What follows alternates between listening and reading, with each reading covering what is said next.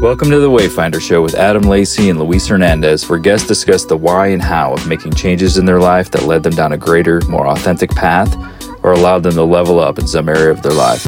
Our goal is to dig deep and provide not only knowledge, but actionable advice to help you get from where you are to where you want to be. Come join us and find the way to your dream life.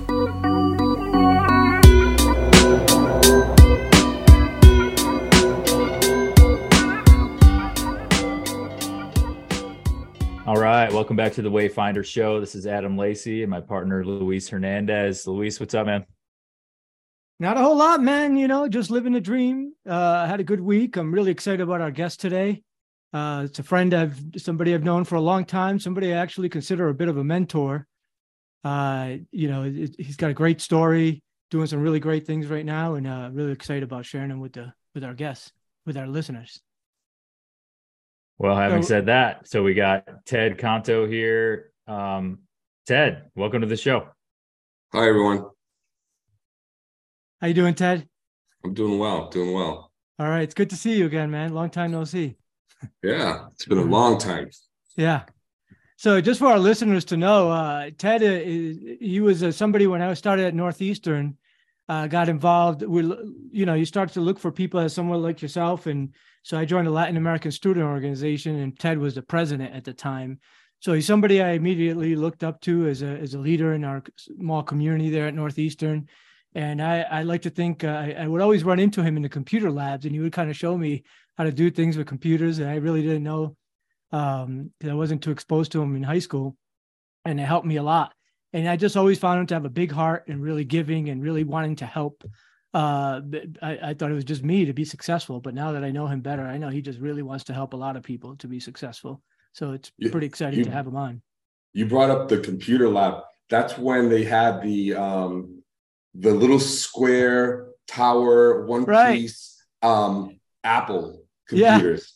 Yeah. With the little floppy disk. That's right. Yeah. I think you helped me a few times figure out how to recover papers I thought I'd lost and everything. Yeah. In those labs, which is funny. Yeah. This was before everybody had their own laptop, right? You used to, computers were so expensive. You just have to go wait in line and to use a computer is kind of and phones used to be this big. Yeah. Yeah, we're an audio show, but for those people who can't see you, he just put up a little like business card box, basically, which was about the size of a phone. 4 inches back in those days. Well, enough reminiscing, Ted. Tell us a little bit about yourself. Tell us a little bit about your upbringing. Well, the upbringing, that's like a saga. My upbringing, I am the son of political refugees. My dad was a gun runner. Oh wow! Yeah, during what they called the Revolution of the Dominican Republic, there was a dictatorship at the time, and my dad had to flee overnight, and with my mom. Because they were coming to get him, and he got wind of it, and he fled to New York. Left my brothers behind, my sister behind. Care of some family. There's a long, sad saga story behind that. But anyways, I was in my mom's belly at the time, and so I was born in New York as a result of all of that. And then lived a lot of my early years there, and then moved to Boston. And more of my formative years, I grew up in Boston. Great. And specifically, you grew up, if I remember correctly, you grew up in right outside in Lynn, right? Was that you? Yeah. I grew up in Lynn, City of Sin. Yeah. How was that? So what is it saying? Lynn, the City of Sin. You don't come out the way you went in. So yeah, I guess that tells us everything, right? Yeah. Lynn's a pretty tough town. I don't know if it still is, but I know it was back then. It is. Yeah. It is. Yeah. And so then you went to Northeastern. Yeah. Went to the military, actually. Oh, that's right. So right after high school, I walked in as a how would I say, there was I always send my joke around with God's grace is God's voice.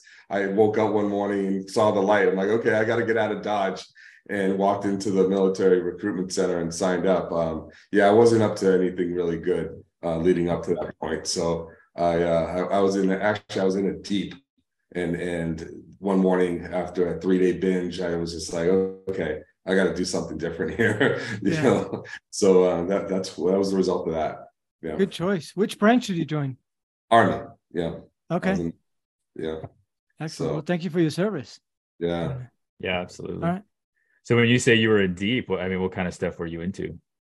Drugs, stealing cars, whatever came my way. It was we were a tough crew of friends, and that's an amazing story in itself. But we all grew up together since we were little, and I think just by definition, we could have been considered a gang, if you will. We weren't, but by the traditional definition, but by the stuff that we got into, we probably considered a gang. And what's crazy is one of the gentlemen who I was really close to, well, I was close to all of them, but one of my close friends, he's on his way of becoming the mayor of the city of Lynn. So pretty amazing stuff. Yeah, we've had people like that, and then we've had people didn't make it out of prison, so right. It's an interesting story. That's great. So from the military, I'm assuming you use your GI Bill and to go to. No, I didn't. I know everybody says the same thing, and no, not at all. Excuse me, my dog here loves to interrupt me when I'm working, but no, not at all. And the reason being, at the time, the military had some really unscrupulous policies, and so what I wasn't told at the time, they don't do that anymore, but what I wasn't told at the time was that I need to sign this one page document in order to get that GI benefit. And of course, the recruiter forgot, but it was a tactic they used a lot. I don't know if it was to save money or what, but nonetheless, no. Now, if you're interested, I don't know if we have time, but I'll tell you how I got to Northeastern. Sure. All right, so for some of you who might remember listening, there was a major event in the city of Boston called the Carol Stewart murder. Oh, yeah. And Charles Stewart murdered his wife. However, he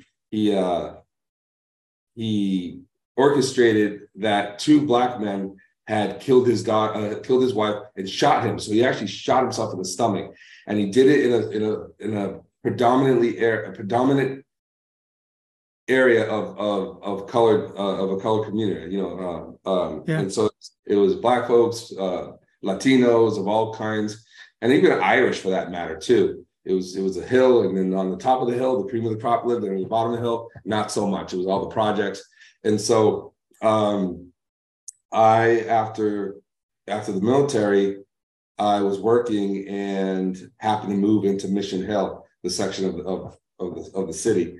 And I found out living there that there was a scholarship to Northeastern University, a full-boat scholarship based on the Carol Stewart Foundation. So the wife's family had set up a foundation to help inner city kids in that area to apply to Northeastern. And the reason being was because that event set a series of events of a lot of police profiling. They were pulling over, young Black men like everywhere and harassing everybody, turned the city upside down. And there was even a riot because of it. And all the while, it was the husband who had killed his wife. So that's how I got to Northeastern University. Interesting story. Wild times, but it sounds like you were a beneficiary. Yeah. So after that, you went, did well, finished up, and where'd you go after school? I immediately I kept the trajectory. So like high school, boom, military, got out of Dodge, went to Boston, did not go back to Lynn. Although I still had friends there and went there to visit, but immediately went to Boston. The minute I graduated, I think within days I was on an airplane on my way to Arizona. And the reason being is that I had met my brother had lived out there many years before I graduated, and the year before I flew out to do a co-op. It's a paid internship for those who aren't familiar with Northeastern. And there I met my future wife that summer. So I came back home, graduated, like literally within days, I was like out. So here I am. All right. So what did you do once you moved to AZ? I had a job set up with a company out of Boston. And so I was working with them a little bit before I graduated. And so when I graduated, I already had a job out here. They already had an office out here. So started with them, and then went out to computer sales. That's kind of when it was that tech, the whole internet boom happened. And I was just selling like computer parts to like major companies. That was interesting. It was a lot of fun. And then there I ended up finding a job, a marketing job for an international company. I was traveling for a while, got to travel to Caribbean, South America. So that was pretty awesome. Oh, nice. Yeah. And then I got into mortgages. So yeah. Okay. Yeah. So how did that happen? Yeah, how did that happen? So the company had me stationed in California at this point, and I quickly realized that even back then, what's that, 98, having a six-figure salary in California in Orange County was not a lot of money. Yeah. At all. And so I started moonlighting in the mortgage space. I didn't know anything about it. We had, gotten married at that time. And so she came with me to California, obviously, and she had some experience with the mortgage industry. So she said, hey, let's just moonlight and do this. She was working for also an internet company. And within about, 60, 90 days time, I literally had, at that time, it was an unregulated industry, the mortgage or the real estate space. And within 90 days, I'd made like near what I was making a year in my full-time job, in my corporate job. And that was pretty much the sign, like, okay, I'll just start doing this. And that's what we did. That's how we got in. So did you quit your other job and make that leap right away then? Yeah. We were moonlighting. We were working long hours. I remember that. We were like literally up at 1 a.m, walking barefoot in the office, like because back then you had to fax things, appraisals for Louis, who's in the real estate space. Appraisals were actually Polaroids. They were actually these legal sized pieces of paper. They used to stick Polaroids to them, and they would hand deliver them to you. That was the appraisal. And the MLS, that was like this long. What was it called? The dot matrix printers. Dot matrix printer. And they literally, you would go and print it out, and they would be like this every day.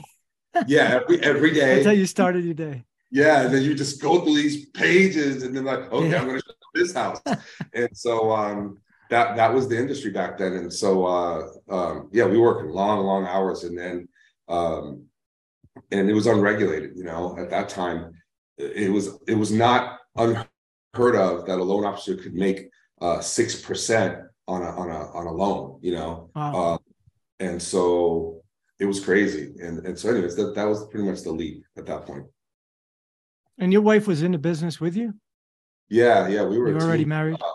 We were recently married, and we worked together, and it worked out really, really well. I mean, I always look back at that time like, wow, we didn't kill each other.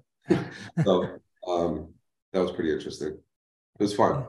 That's no good. Kids, California, Orange County, 2 hours to Mexico, 2 hours to whatever, within an hour drive, you could be anywhere, snowing, skiing, wine country, Mexico, on the beach. So yeah, we painted the town red, to say the least.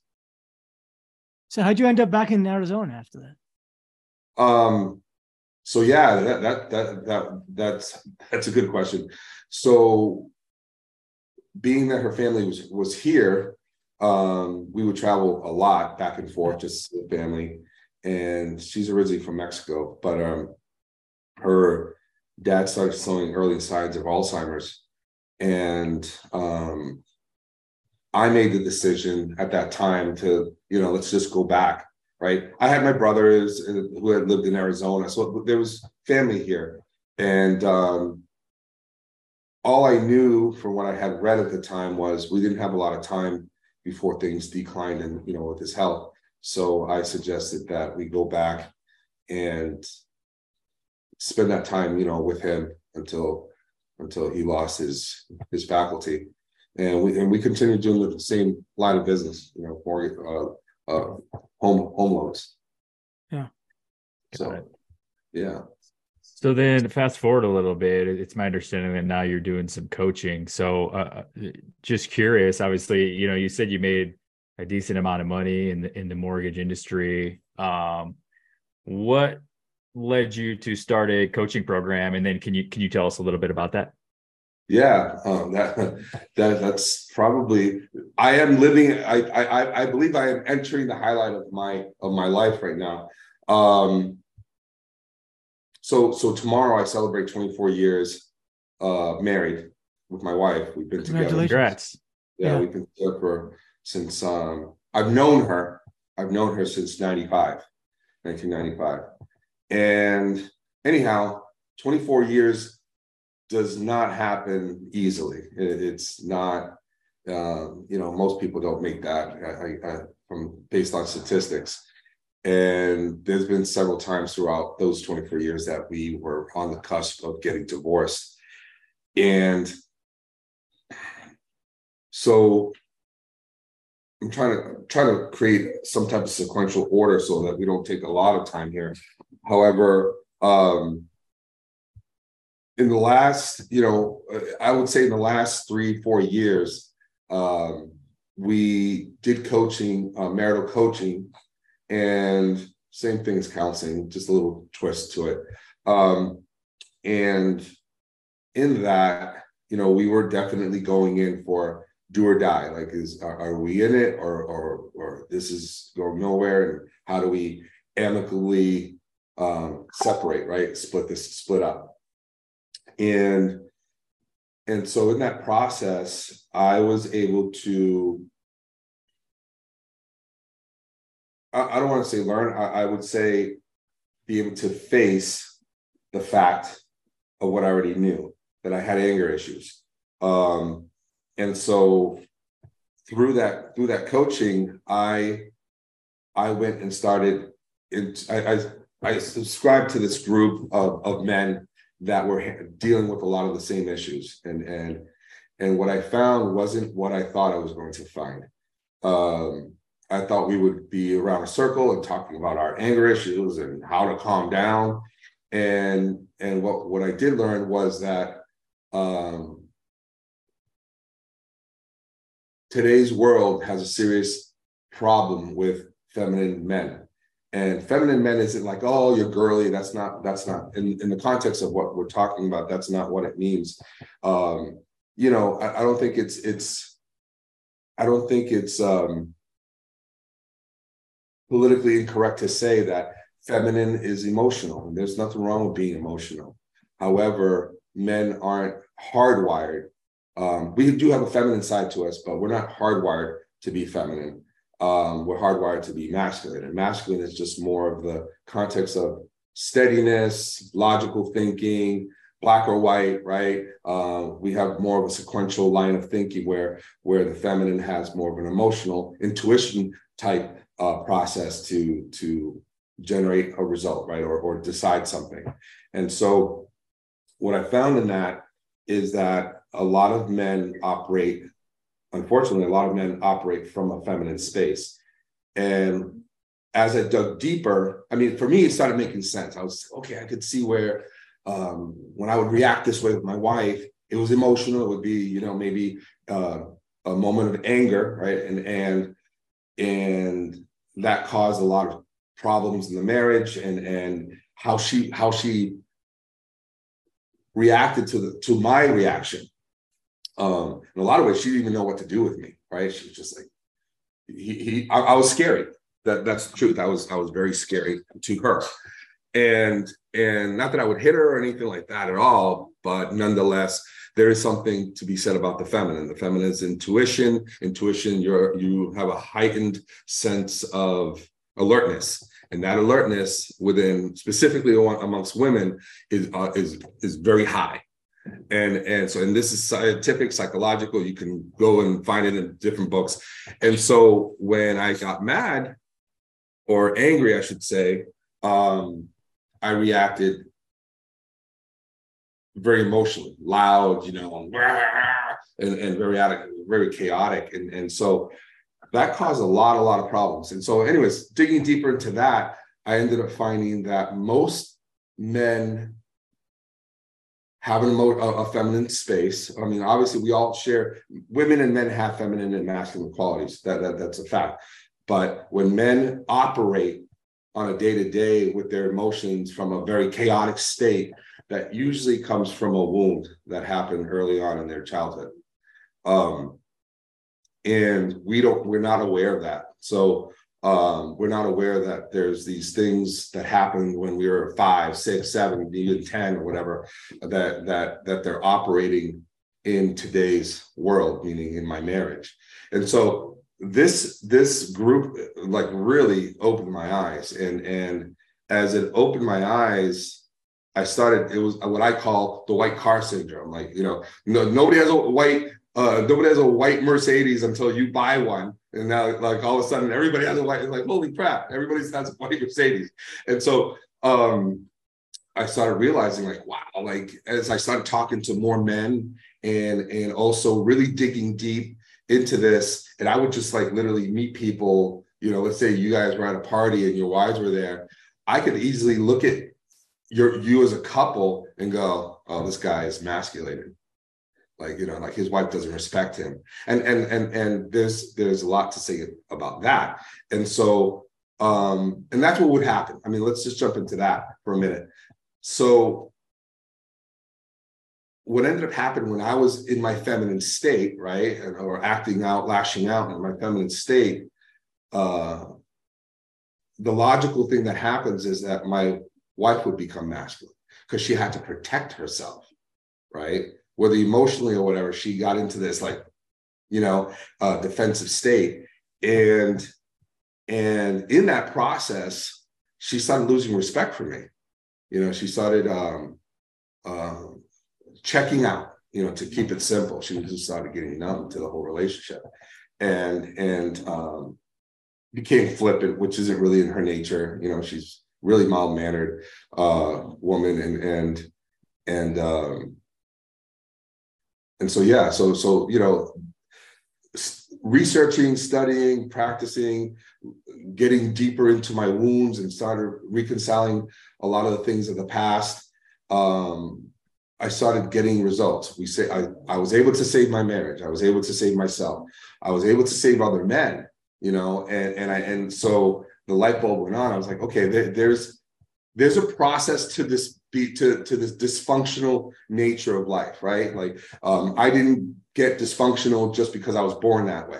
It's what I experienced, right? There's this process, right? And this is what it looks like. My mom, my dad, and all the things that had to happen or did not happen in my life, and the stories that I created around it. And so if there was that process, there was a process to undo it.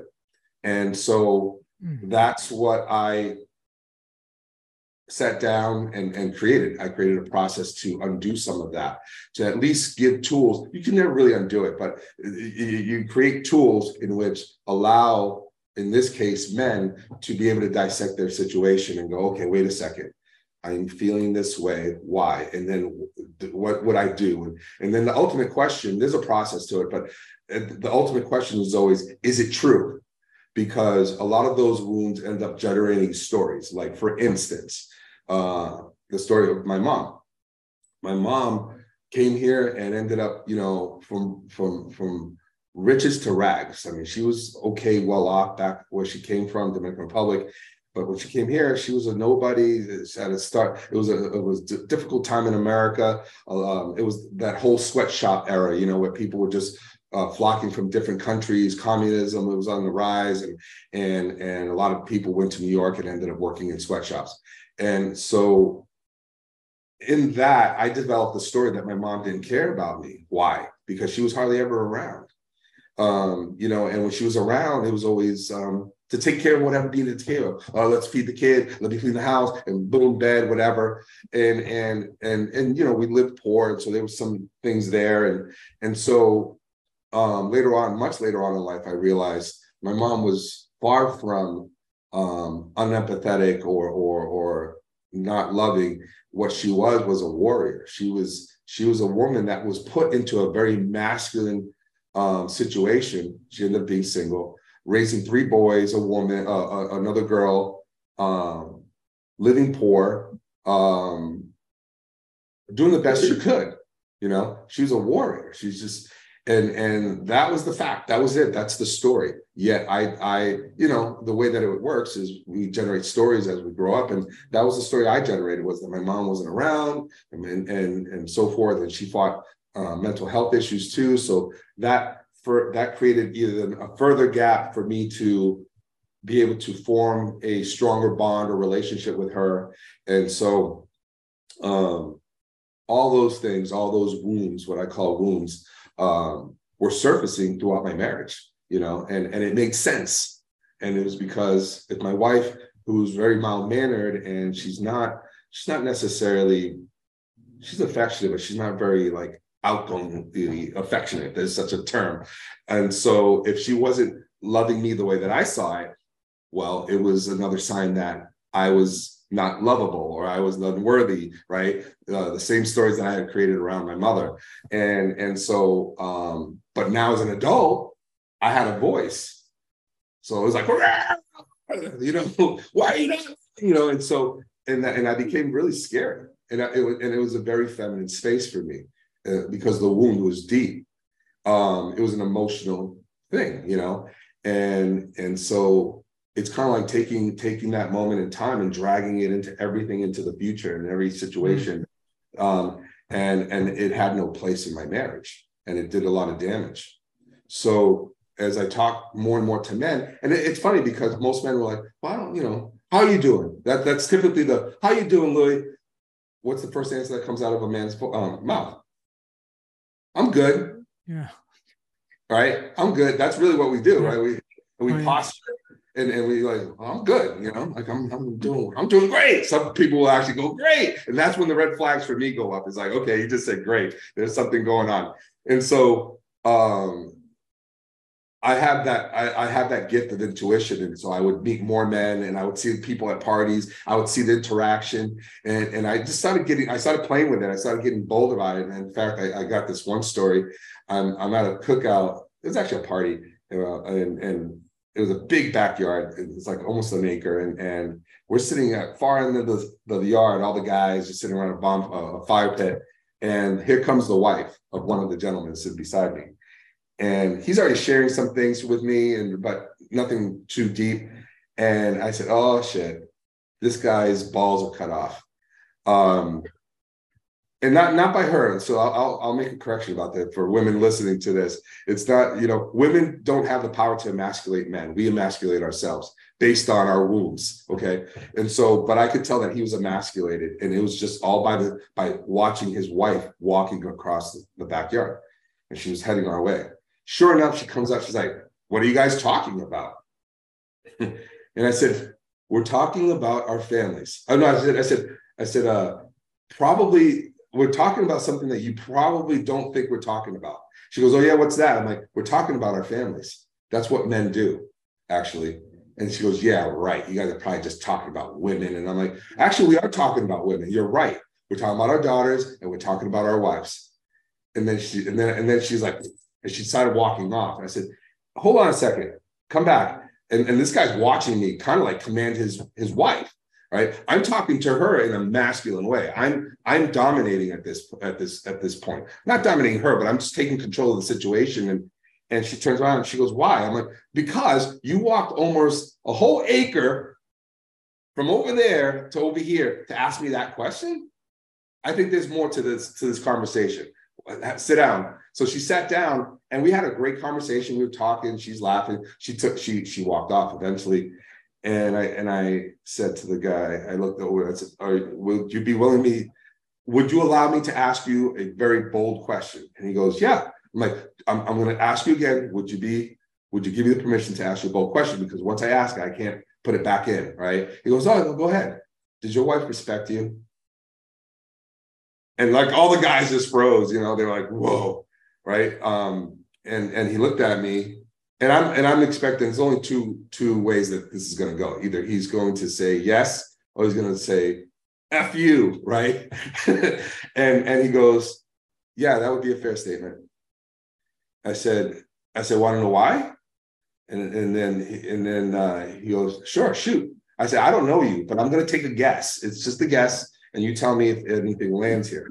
And I just kind of went into his life, not knowing anything about this guy. I met him once before, and it was just probably in passing. And I literally detailed his life, because there is a pattern. As I said, there's a process to this dysfunctional behavior, and there's a process to get out of it.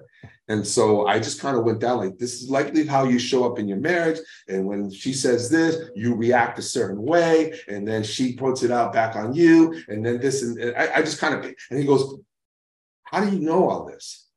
I said, because most men do this, not knowing any better. Did you come from a single parent household? He goes, no. I said, okay, so was your dad present?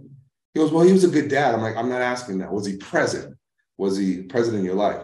And he goes, not really. You know, my mom kind of ran the show. And I said, did she step on him, or what appeared to be stepped on? And he was just like, yeah, in fact, yeah, that's you and your wife.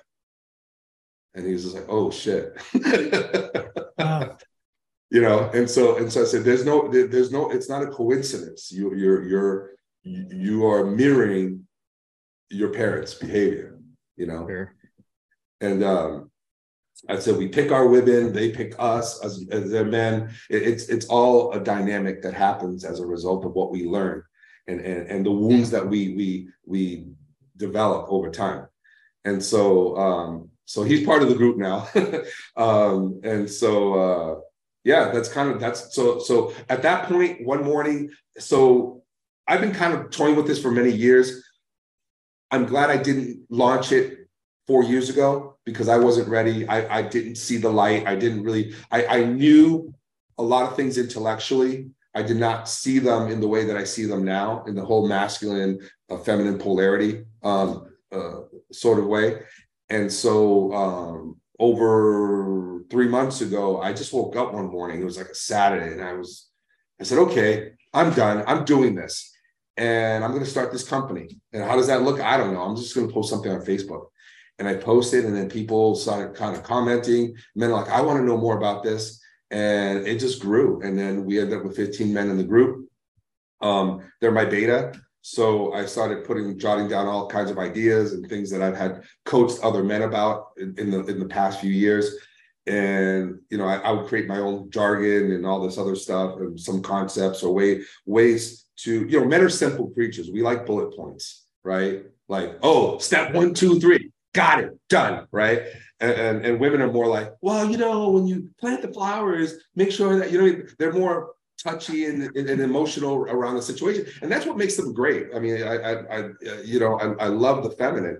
I understand it now, you know, and I can see the beauty in their chaos But anyway, so I created a system in that, you know, they were able to use these bullet points. Like, oh, step A, okay, all right, blah, blah, blah, blah. And so we're testing it now, and some things are landing, most things are landing, some things are not. So we're just reframing the delivery or the restructuring what we need to restructure. But the feedback I've gotten from the men is phenomenal. Like, they first all started like, you know, with the I'm good in their head, you know, like, well, what's Ted going to teach me, you know? And just this last week, we had a phenomenal week. We're on our 5th week, and I was getting calls after our weekly call, and they're like, how did you do that? Like, did you just script that? I'm like, no, this is my chaotic genius. You know, this is why I created this. And, you know, a lot of men had breakthroughs last week, and it's incredible to see, because as you guys are listening, there's 3 men here listening on this podcast, or conducting this podcast. You know, I'm sure I could see the wheels spinning. You guys are like, what is this? How is this really playing out in my life? Yeah. And so it's always interesting to see that reaction, because most men, I'm trying to give a general statement here. Most men will say, well, I don't have the problem. Well, I'll use this gentleman. I don't have that problem of that gentleman that you just talked about. And you probably don't. However, as we start going down the road and start kind of going into the work that's needed to learn this stuff, you start realizing that perhaps you do have the same, not the exact same problem, but some level of it. Right. Right. Or maybe it's manifesting in some different way than what the story you just told was. I always say the difference is the personalities. Right. Right. That's the difference. Same process, different personalities, different choice of words, different reactions, but the process in which happens, the ups and downs and flows of it all, the negatives and positives, it all relatively is the same. Yeah, it's a beautiful thing, and being able to help men, because by helping men, this is the deep stuff about of what I love about it. By helping men become masculine men, we're saving children's lives, right? I'm a product of parents who didn't know any better, right? I always say my parents and my grandparents' generation were probably the most toxic that I can connect with, right? Because I didn't know my great-grandfathers and so forth. But the ones that I can connect with are my parents' generation and my grandparents' generation. And when I look back at America, or even the whole global cultural norm of the world at that time, it was very chauvinistic, very narcissistic, very abusive, right? Very, very abusive, especially in, at least I can speak for myself, in Dominican or Latino culture, getting whooped really bad. What was the norm? It wasn't child abuse. A lot of us grew up poor, so there's that trauma too that generated through, that kind of generated its results. And so we're saving children's lives. We are actually helping people stop the cycle and create a new one for the future. Because the fact is, suicide rate amongst men is high compared to alcoholism, drug use. Like if there's 10 men in this room, there's a very high probability that 2 to 3 of them are struggling with some type of addiction. Because of I call it the mask. Because of the mask, we seldom seek mental health care, right? And so we struggle with addiction, loneliness. I mean, being a man is a lonely job. I don't know if you guys relate to that word, but yeah, totally. If you think about it, we seldom go to our mate, to our partner, and tell them that I feel lonely. We keep it inside for the most part, right? And women don't understand that either, because like, well, what are you talking about? You're lonely. Your kids are here. I'm here. You sleep beside me. And the thing is that we got so much pressure, right? Are we going to fail our families? Are we going to fail ourselves? Are we going to be able to pay our bills, provide, grow, right? Are we going to be able to grow? Am I going to be able to take the family on vacation? And if anyone listening hasn't noticed, everything I just mentioned in the last 5 seconds is external, meaning nowhere in there did I say caring about myself. Okay. And it's all about, what do I need to do to protect my realm, right? So our group is called Men to Kings, and we use the whole context of having a kingdom. And so in my realm, I have to worry about everything, right? I have to worry about everything around my realm. I'm the last one to be cared about. And that's where the loneliness comes in, because being feminine, and I see being feminine, I don't want to say women, because if it's a gay couple, there's a feminine partner there, right? And a masculine one. But the feminine partner, they're in their feminine. Their feminine requires a sense of security, emotional, physical, financial, all that, right? And our job in the masculine is to provide that.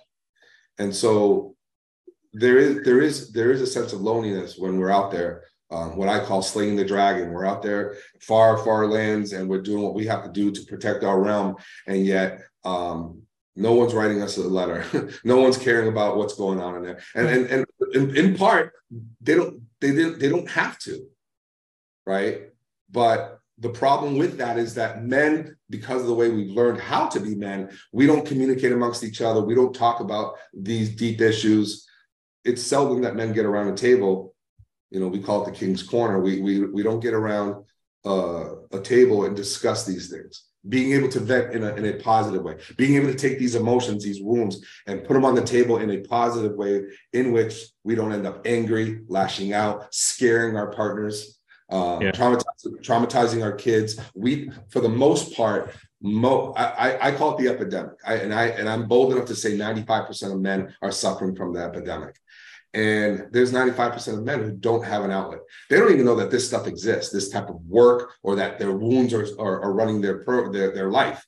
And so you got 95% of the population wandering in the wilderness, you know, causing trauma, perpetuating everything that they learned, right? Living in pain, sedating, porn, you name it, right? Everything to somehow open up the pressure valve. Yeah. So for those 95% of us out there that are kind of like maybe in the dark to this, but feel exactly what you're talking about, are there any resources you came across kind of throughout your learning process that you would recommend, or maybe there's a different way to start going down this road? Yeah. There's a great book. It'll open the door. There's a lot of work behind it. That obviously a book isn't able to provide, but to really start getting a better grasp of this is The Way of the Superior Man. I just remember the last name, Data. It's actually one of my, it's like one of the books I read probably every other 3-4 months. In fact, okay. I'll look at it for those listening in. But he also has a book called Intimate Communion. Intimate Communion? Intimate Communion. Okay. And we can put a link to those books in the show notes for the listener. Yeah. Okay. Great book. David Deida, Deida. Got it. And yeah, I mean, I could refer a lot of books, but I would say that one is and it's a little controversial too, right? Because even for those listening in, and I don't know how much time left we have, but I did want to touch on the word feminine and masculine. People have a really toxic relationship with those words. Sure. Very toxic. And Louis, being that we're Facebook friends, if you want to see what I mean, go find one of my posts where I say, what does masculinity mean to you? Right? Just a general question. And it was getting all kinds of hits. People confuse the word masculinity with the word macho. Macho and masculine are not the same thing. Macho is a very feminine trait. Why? Because it's a very emotional, hey, look at me, pound, pound, pound, pounding chest. That's a very emotional, when a man has a need to get that type of attention, that comes from a very emotional wound. And the way that they react, well, I'm not going to let a woman control me. Well, women don't want to control you. Women want to feel safe. Women they want to know that they have a masculine man. Right. And I know this because I've interviewed a lot of women, my wife, who's like my case study right here at home, my daughters, and so I know this stuff to be true on a grand scale, not for everybody, but on a grand scale. Absolutely. It's proven. So, but yeah, feminine, masculine, toxic relationship that people have. Me too. Yeah. Feminine was like, you're girly, Yeah. Like some call me feminine. I used to get insulted, and now, I have a feminine. I know it's a skill to know when to be feminine as a man, right? Yeah. I want to be feminine when my wife needs me to be. I don't want to react feminine. When I know that she needs to feel safe and come to me and talk to me or cuddle or hug, then I can put my mask down and be feminine with her and allow her to express herself with my daughters, or if I like to paint, that's a feminine, I use my emotions in my art, so there's feminine in men, and there's masculine in women. It's just knowing how to use it anyway. Ted, we're coming close to the end, but if you don't mind, we'd like to go a little bit longer. I really, this is pretty deep stuff. And I know, we're all men, fathers, husbands here. And you've, I'll speak for myself. I know you've definitely touched on some nerves there. So I'm wondering, for those of us who want to do the work, right, what can we do ourselves now, short of joining your coaching program, reading these books? What are the questions we need to be asking to uncover those wounds? And that's a deep question. I mean, it's long. I'm trying to keep it short here. It's just getting closer, and I mean, having a relationship with that pain. Well, the immediate reaction is like, well, I don't want to go. I don't want to touch that. I don't want to go feel that. That was a horrible time in my life. If it was abuse, like I used to get abused. I don't want to go there. The problem with that and with not going there is that by not going there, you don't have the understanding. You don't gain the understanding and the awareness that that pain is what is driving your behavior in the now. It's almost, there's something that I learned. I've been doing personal growth for like 12 years now. And what I learned in my personal growth journeys was a concept called experience it completely. We can't be whole, right? We can't be whole in anything, joy or sadness, without experiencing that moment completely, right? We say, oh, we're happy. Did you really experience it completely? Or did you just buy a nice car because it's nice, right? And you have the money to buy it? But did you really sit back and go, wow, like I'm so blessed. I created this life that I was able to buy this really nice car. I really appreciate where I am in life. When has anybody really spoken to themselves that way? Right? We just move on. It just becomes another check mark, right? And so the same thing with our pain.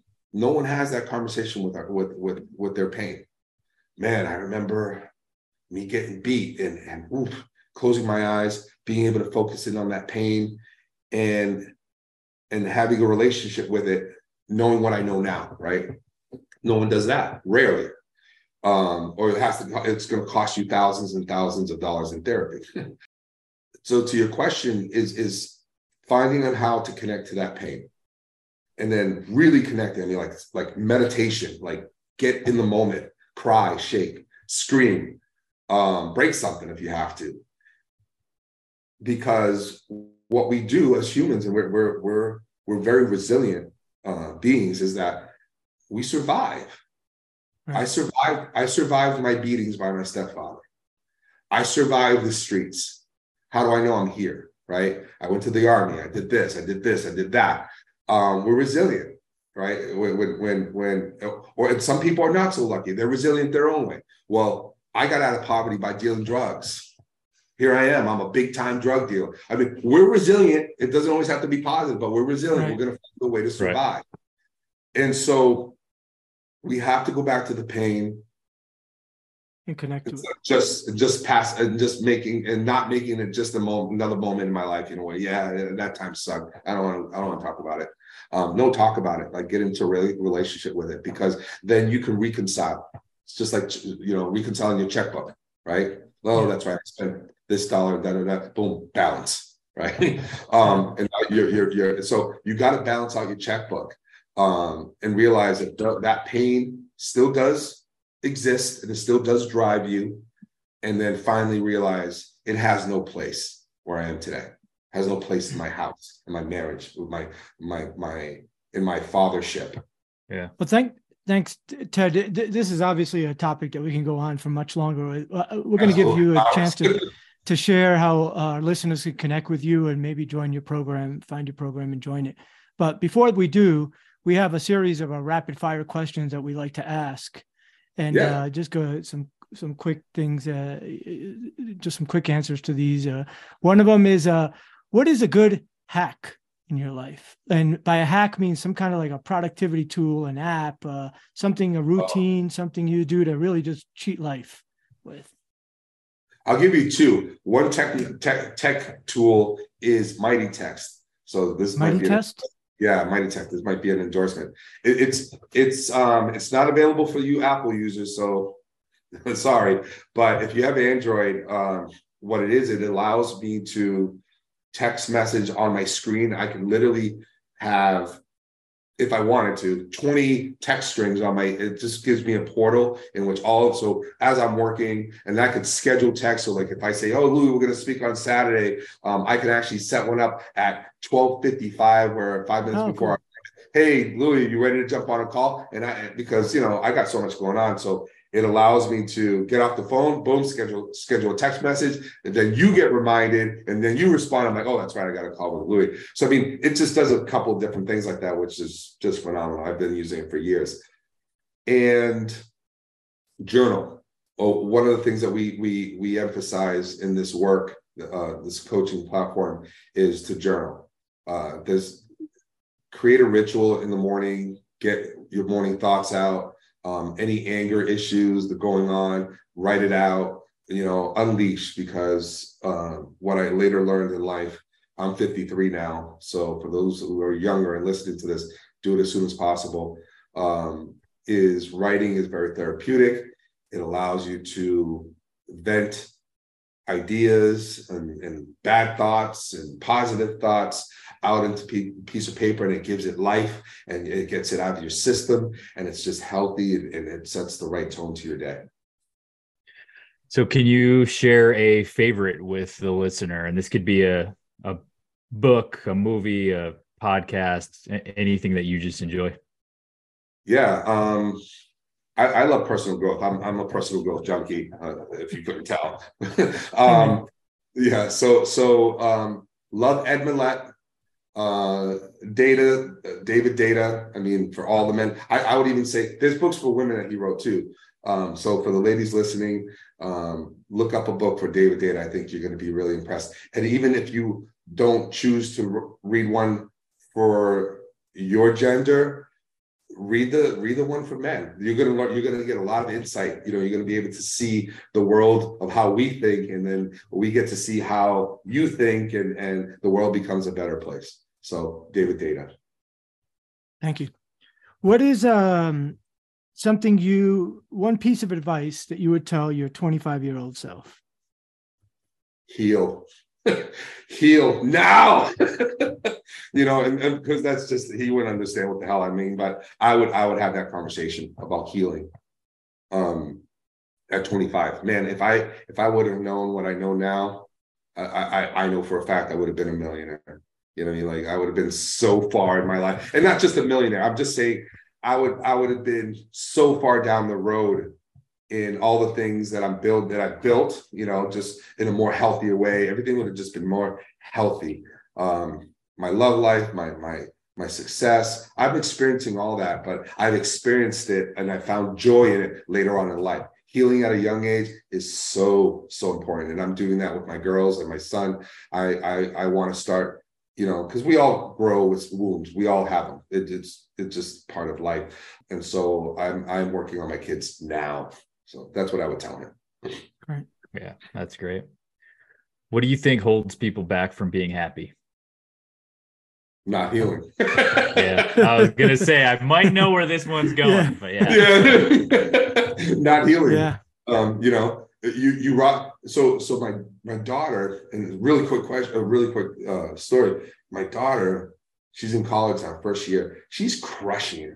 The girl, she's probably listening. I don't know, but girl's just amazing. She's just, I'm in awe, and I'm not saying that because I'm her dad, and maybe I am, but truly, genuinely, she's just crushing it. And yet she robs her joy. She has her own little wounds, and she robs herself of joy.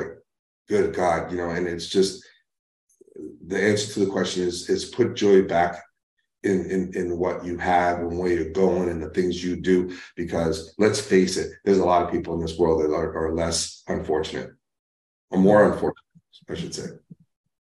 So Ted, at this point, tell us how we can, our listeners, how they can find out more about you, about your coaching program, what's it called, that kind of thing. Well, I mean, you can look me up on Facebook. We're still in beta. We're going to be launching the company officially, meaning the credit cards will be pulled out at that time, probably another couple of months. But I'm still talking to other men, and even women call me, you know, like, hey, my husband, or I don't know what to do. He's stuck. I could tell. So you can look. Do you have a name for the program yet, Ted?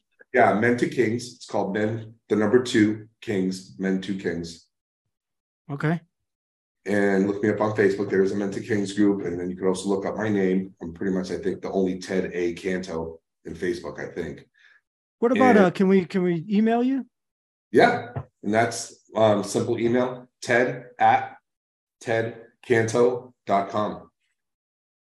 Well, Ted, I can't thank you enough. We weren't sure where this was going to go, but you did not disappoint, man. You opened up. I feel like we can have quite a few more episodes on just this topic alone, and even some offshoots of what you touched on. I think it was really great. We look forward to seeing Men to Kings grow as a program. Maybe we'll sign up ourselves. Maybe we can offer something to our listeners so they can join as well at some point. This has really, really been profound pleasure. So thank you. Every man needs it. So maybe that's a selfish plug, but every man needs it. And even if things are going well, things can be even better. So yeah. No doubt. Excellent. All right, Ted. Well, thanks a lot, man. We hope you've enjoyed the Wayfinder Show. If you got value from this episode, please take a few seconds to leave us a 5-star rating and review. This will allow us to help more people find their way to live more authentic and exciting lives. We'll catch you on the next episode.